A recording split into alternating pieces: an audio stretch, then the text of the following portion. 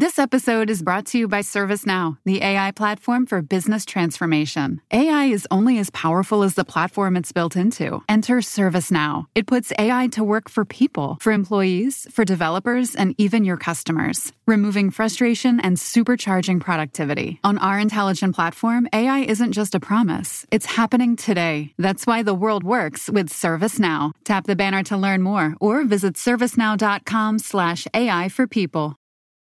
One day in February 2017, Wall Street Journal reporter Greg Zuckerman got an email. He emailed me, "I'm ready to take action. Enough is enough." What did you think when you got an email that said, "I'm ready to take action"? I was kind of shocked. I was eager to hear what he has to say and whether he really would open up. The email was from David Magerman, an executive at the most reclusive and most lucrative hedge fund in the world, Renaissance Technologies. These people are the most secretive traders Wall Street has ever seen. They signed these 30-page non-disclosure agreements. I was reluctant to believe that the guy would criticize his own boss in the Wall Street Journal. David Magerman was emailing Greg to spill the details about tension that was dividing the firm. And he was writing to complain about one guy in particular, the co-CEO of Renaissance and a far-right megadonor, Robert Mercer. Eventually, in the fallout of this email, Magerman would be fired, and Mercer would be forced to step down from his leadership role. At the center of this fight at Renaissance Technologies was wealth, power, and the rise of Donald Trump. On the next 2 episodes of The Journal, we're going to tell you the story of how an unlikely group of academics built Renaissance and how this battle inside the firm spilled out onto the pages of the Wall Street Journal. Welcome to The Journal. I'm Ryan Knutson. It's Monday, November 25th.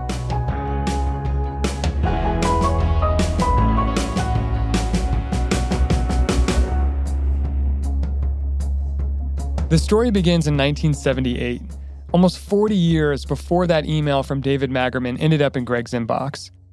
That year, a mathematician named Jim Simons decided to leave his prestigious academic career to test a wild theory he had about the financial markets, that they could be basically solved with math equations. Simons was 40 years old at the time. He taught math at Harvard and MIT and was leading the math department at Stony Brook University in Long Island. Simons almost never talks to the press about this or really any period of his life. But Greg convinced him to sit down for about 10 hours of interviews, and he conducted hundreds of other interviews with dozens of Simons' friends, family, and colleagues, including from around the time he decided to leave academia. And that decision made very little sense to people around him at the time. So he tells his family and his friends and his colleagues at Stony Brook, "Hey, I'm going to go start a hedge fund and try to use math to beat the market." And what do they say to him? To his face, they were somewhat encouraging, but behind his back, they mocked him. Colleagues doubted he could succeed.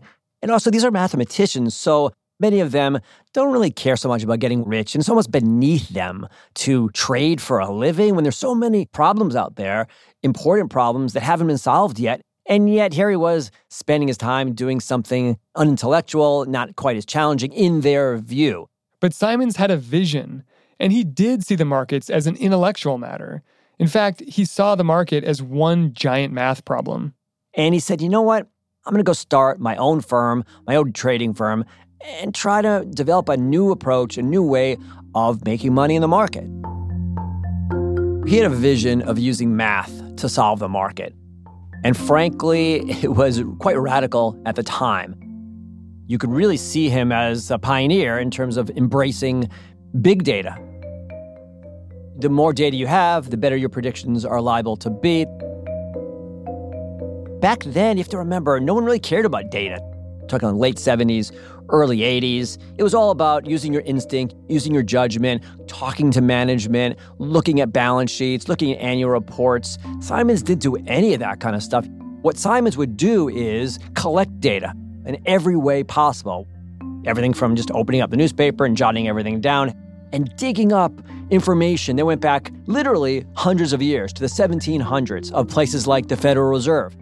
He was looking for patterns in the market, and he figured that he could use mathematical models to predict where the market was going. Even though he knew pretty much nothing about the stock market or even business for that matter. I think it helped that he actually didn't know anything. In other words, you and I might have said, well, geez, people have tried and failed time and time again to come up with a new method to solve the market. Who's to say this guy has a shot at it? And if he had an awareness of the history of investing and business, maybe he would have shied away, but he didn't. Instead, he set up shop. The first location for what would eventually become Renaissance Technologies wasn't exactly what you'd think of when you hear hedge fund.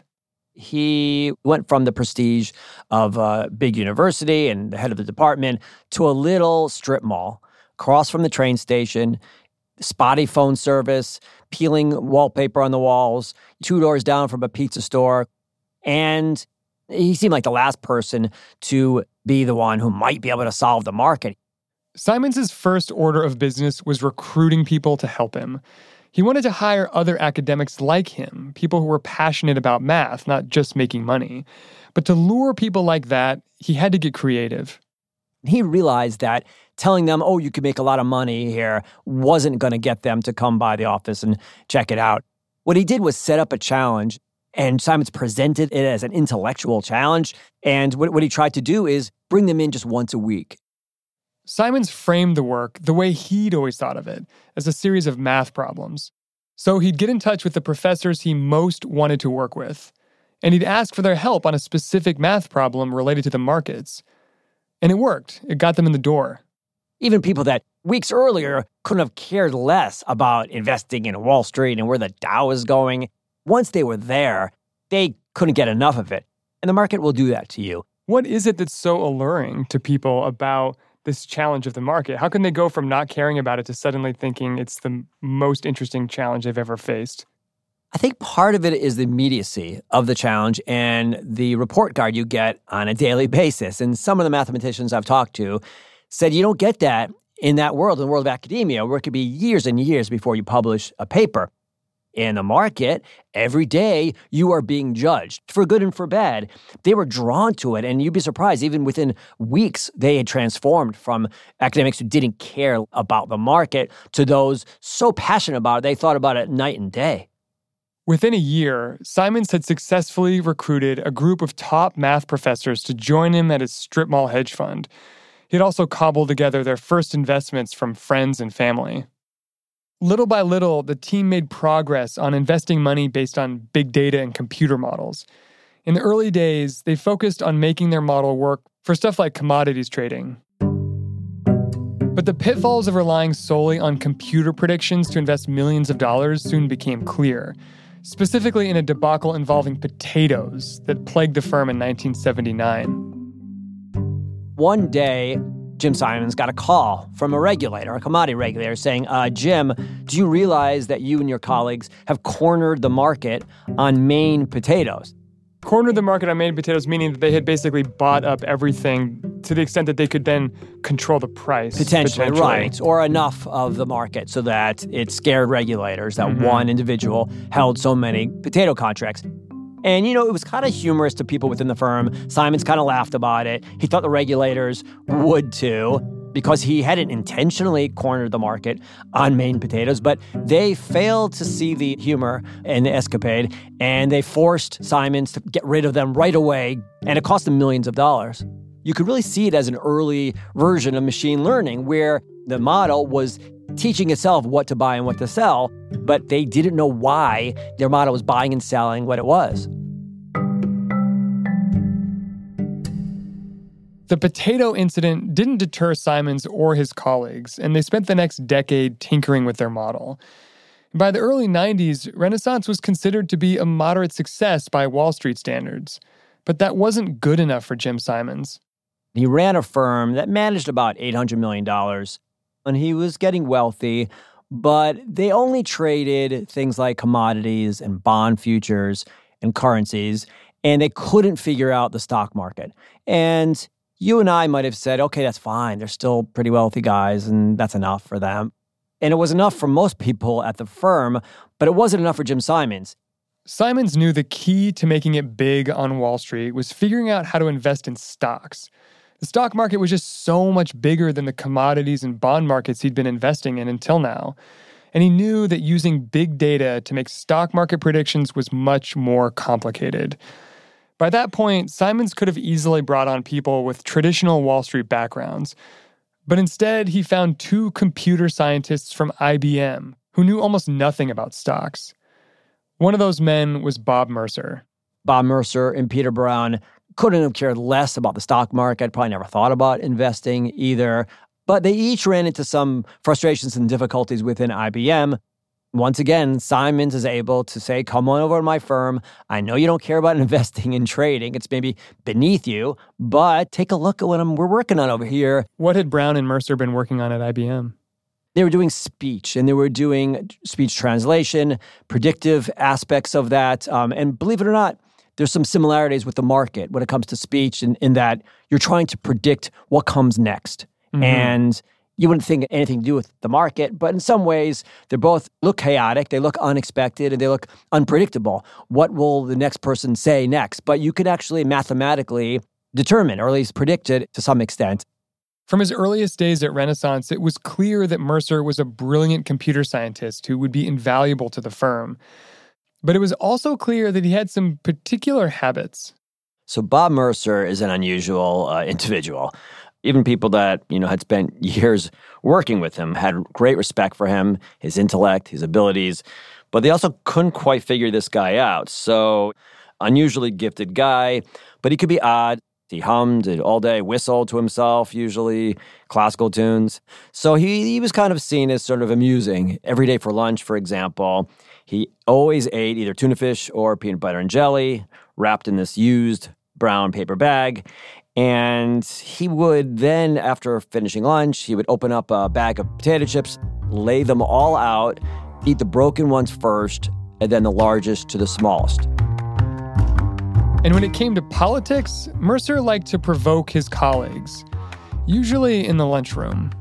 He'd start looking around at the table and who's there, and invariably there was someone more liberal than he, and he would start picking on him and getting under his skin and trying to start a little bit of a political debate. What are some examples his colleagues told you about? Among the radical views he started expressing around the office was that minorities did better before the Civil Rights Act. Or he would bring up some topic, Bill Clinton, shouldn't he be in prison? Sometimes it was things like evolution. He wasn't necessarily a religious person, but he kind of said, well, there isn't enough time yet to judge evolution's accuracy. And he knew he was getting under people's skin, but I think he enjoyed riling people up and leaving them wondering about him. And, he's a scientist, so the fascinating thing is he sort of demanded robust arguments when it came to work. But outside of work, often it was sort of flimsy data he was relying on. And he would send his colleagues off to find these papers, and they'd come back and say, hey, Bob, this isn't a real academic. There's no scientific basis for what you're saying here. And he would sort of smile and kind of chuckle and go on whistling to himself. Mercer's lunchroom provocations might have been moderately annoying to his colleagues, but he more than made up for it through his work. A couple years after Mercer joined Renaissance, he and a colleague had built a beautiful computer model for that next-level goal of trading stocks. Simons was thrilled. They were finally getting the breakthrough he'd been waiting for. But there was a problem. The model seemed perfect on paper, but when it was implemented, it didn't work. It wasn't making money. And it would take someone other than Bob Mercer to figure out what was going wrong.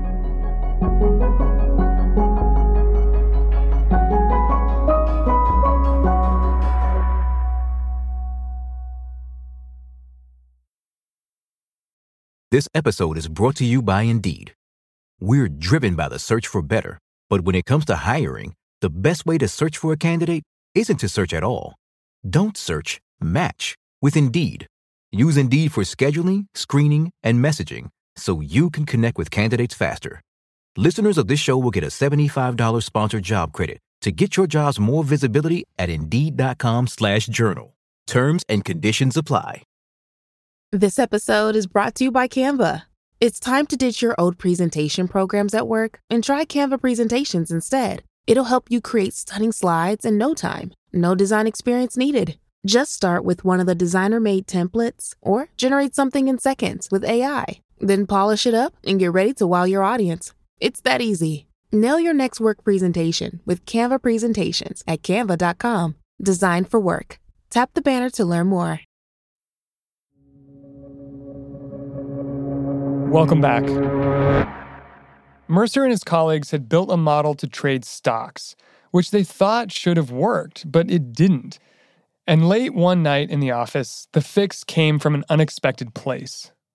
Well, it took a more junior programmer who was hired also from IBM named David Magerman. Magerman was actually hired by Bob Mercer, and they had a quite close relationship early on, almost father figure. This is the same man who 20 years later would email Greg complaining about Mercer. But at this point, Magerman told Greg he looked up to Mercer and the two were close. Magerman didn't know anybody, didn't have any friends in the area, and he stayed and lived with Bob Mercer and his family. They would take him out, go to Friendly's for ice cream. But Magerman had made a few mistakes after joining the firm. Wasn't clear if they wanted to keep him around. He was worried about his career. And he stayed up late at night trying to figure out why they still couldn't make money, why their model on paper looked like it should be off to the races and generating all kinds of profits, and yet wasn't. And he stumbled onto something. The mistake they had made, it turns out, was that one of the figures, one of the inputs in their model was a static number for the Standard & Poor's 500. And it shouldn't have been static. It should have been updating. And basically, their model wasn't giving them the proper recommendations because the number wasn't being updated. The S&P 500 figure wasn't being updated. And Magerman thought, I think this is the problem. These are some of the top mathematicians and scientists in the world working on this problem. And it was a basic programming mistake that was made, believe it or not, by Bob Mercer. So the problem was just this one number that was static that was supposed to be updating automatically? Yeah. So what did Magerman say he did when he discovered this bug? He went one late night to Mercer and said, boss, I think I see the problem here. I think it's that this number isn't updating. This S&P 500 number isn't updating. And to his credit, Mercer right away said, you know what? You're right. And we have to update this number. It has to be a number that continuously updates. And at that point, frankly, it all kicked in. Mercer and Brown, along with that final assist from Magerman, had fulfilled Jim Simons' vision. The stock trading model they built paved the way for massive profits. This is really the turning point in the whole story because until then, they were a reasonably successful firm, and now they start making money hand over fist. They make money like no one's made money in the history of finance. So just to give some context, in the mid-90s, they were making $66 million a year. They got up to about $250 million a year in 1994 and leveled off there in the 200s. By the late 90s, they were making close to $1 billion a year. And then in 2000, they made $2.4 billion in a single year. And it's important to remember, at that point, there were 100 people, even fewer, at the firm. We're not talking about a huge trading firm making $2.5 billion of pure profit. People on Wall Street cannot figure out how they're doing it. It's as if they solved the market. Solving the market made everyone at the firm incredibly wealthy in just a few short years. And that once ragtag group of mathematicians and scientists told Greg they had turned into something that looked much more like a stereotypical firm on Wall Street. There's a fascinating change that takes place within the firm. This is a group of academics. They're people that didn't really care about money for many years. And then they joined the firm really just to see if they could pull off and solve the unsolvable. And they succeed. And it changes everybody. It changes the firm. It changes the culture. For a long time, no one really checked the performance on a regular basis of the fund. And then suddenly they started really focusing on it, and people couldn't stop staring at their screens and seeing the money they were making and figuring out what they were going to do with it. And it was a dramatic cultural shift internally. I mean, you look at the parking lot of the firm in the late 90s, and it's a bunch of beat-up cars, Corollas, and you see a change. You see people starting to spend money, see nicer cars. You see people paying for helicopters to take them to Manhattan for dinner. They were buying mansions all over Long Island. They became known as the people buying the biggest homes all across the area. And you see even these academics embrace the money.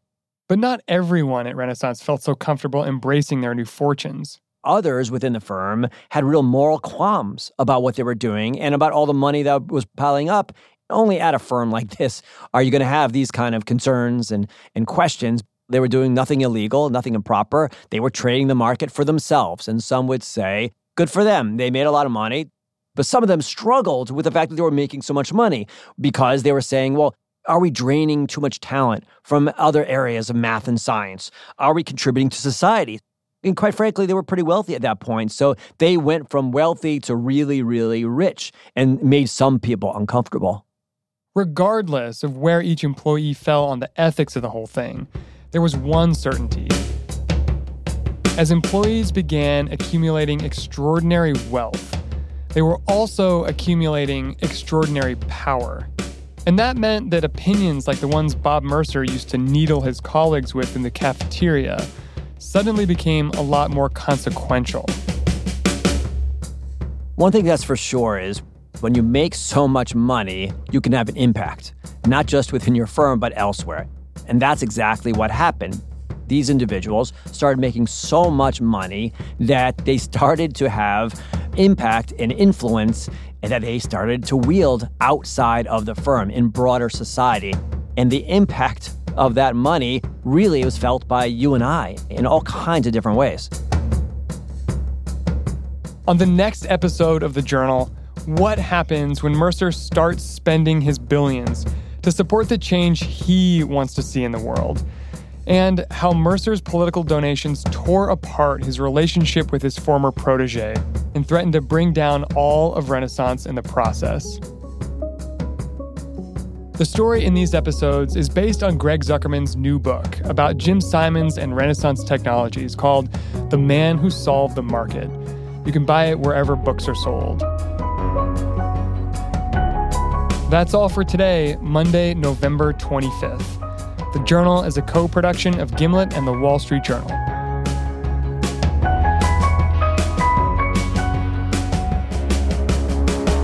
We'll see you tomorrow afternoon.